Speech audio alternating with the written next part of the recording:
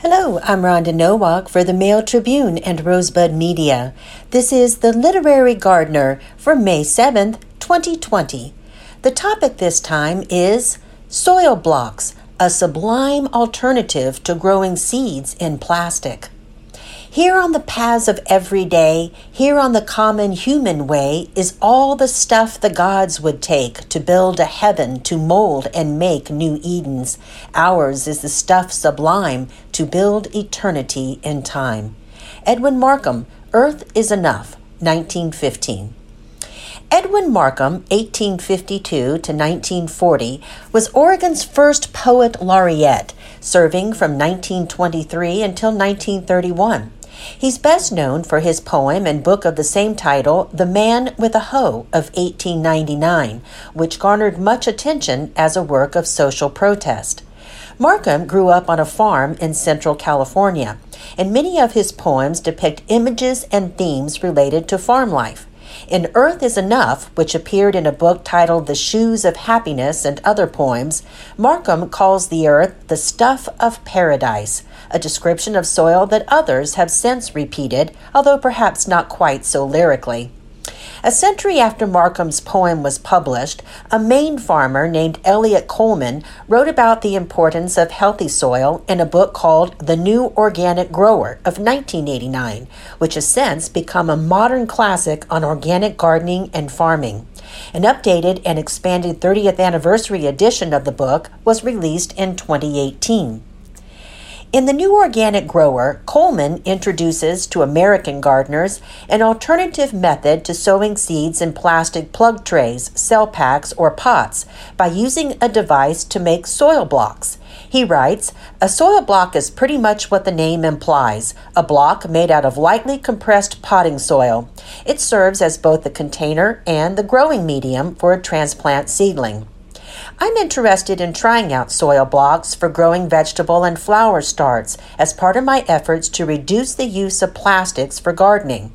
Before I make the switch, I talked to Isaiah Webb, farm manager for the Family Nurturing Center's Farm and Food Program at Hamley Farm. Isaiah showed me how he uses soil blocks to grow vegetable seedlings, and he discussed the advantages and disadvantages of using this method. Perhaps the biggest downside is the initial cost of the soil block makers, which are typically made from zinc-coated steel and come with a handle and a ranging number of block forms or molds, from a single form to 20 or more. The molds also range in size from 3/4 of an inch for germinating seeds up to 4 inches for growing larger transplant seedlings. The cost for a handheld blocker with 4 2-inch forms is around $35.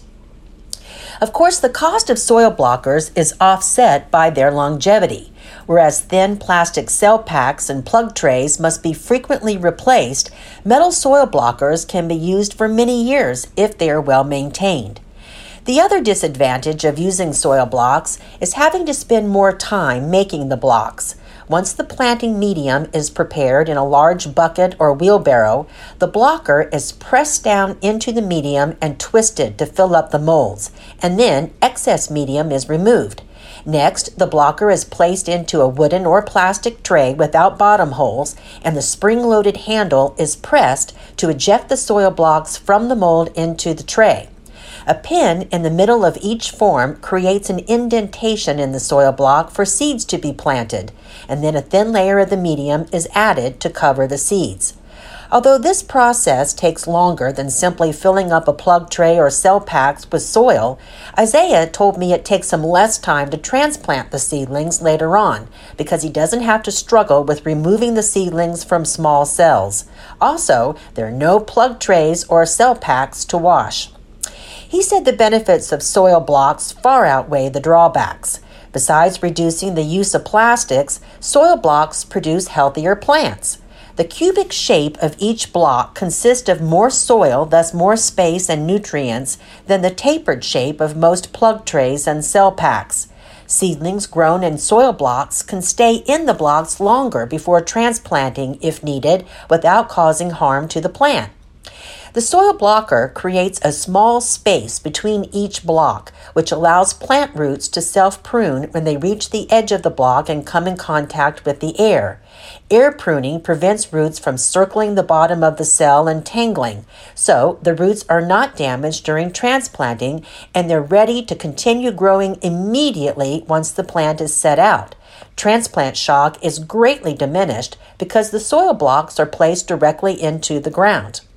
Isaiah said he's been able to set out slow-rooting plants such as onions and asparagus sooner because the compressed soil in the blocks doesn't fall apart and the tiny plant roots are better protected. Also, his brassica seedlings started in soil blocks have looked less stressed after planting. For home gardeners, Isaiah recommends using soil block makers with 2-inch, 3-inch, or 4-inch molds. The planting medium for soil blocks should be a little wetter than for plug trays and cell packs, about the consistency of bread dough. Although Elliot Coleman provides a recipe for soil block medium in his book, I prefer a planting medium without peat moss that Don Tipping of Siskiyou Seeds uses, made of compost, coarse sand, and crushed eggshells. Check out Don's video, Making and Planting into Soil Blocks, on YouTube. I like the way Isaiah's trays of soil blocks look like brownies fresh from the oven, and I really like the idea of growing healthier plants and contributing to a healthier world by using less plastic. As Edwin Markham wrote, ours is the stuff sublime to build eternity in time. And that's it for the Literary Gardener this time. Thanks so much for listening, and happy gardening.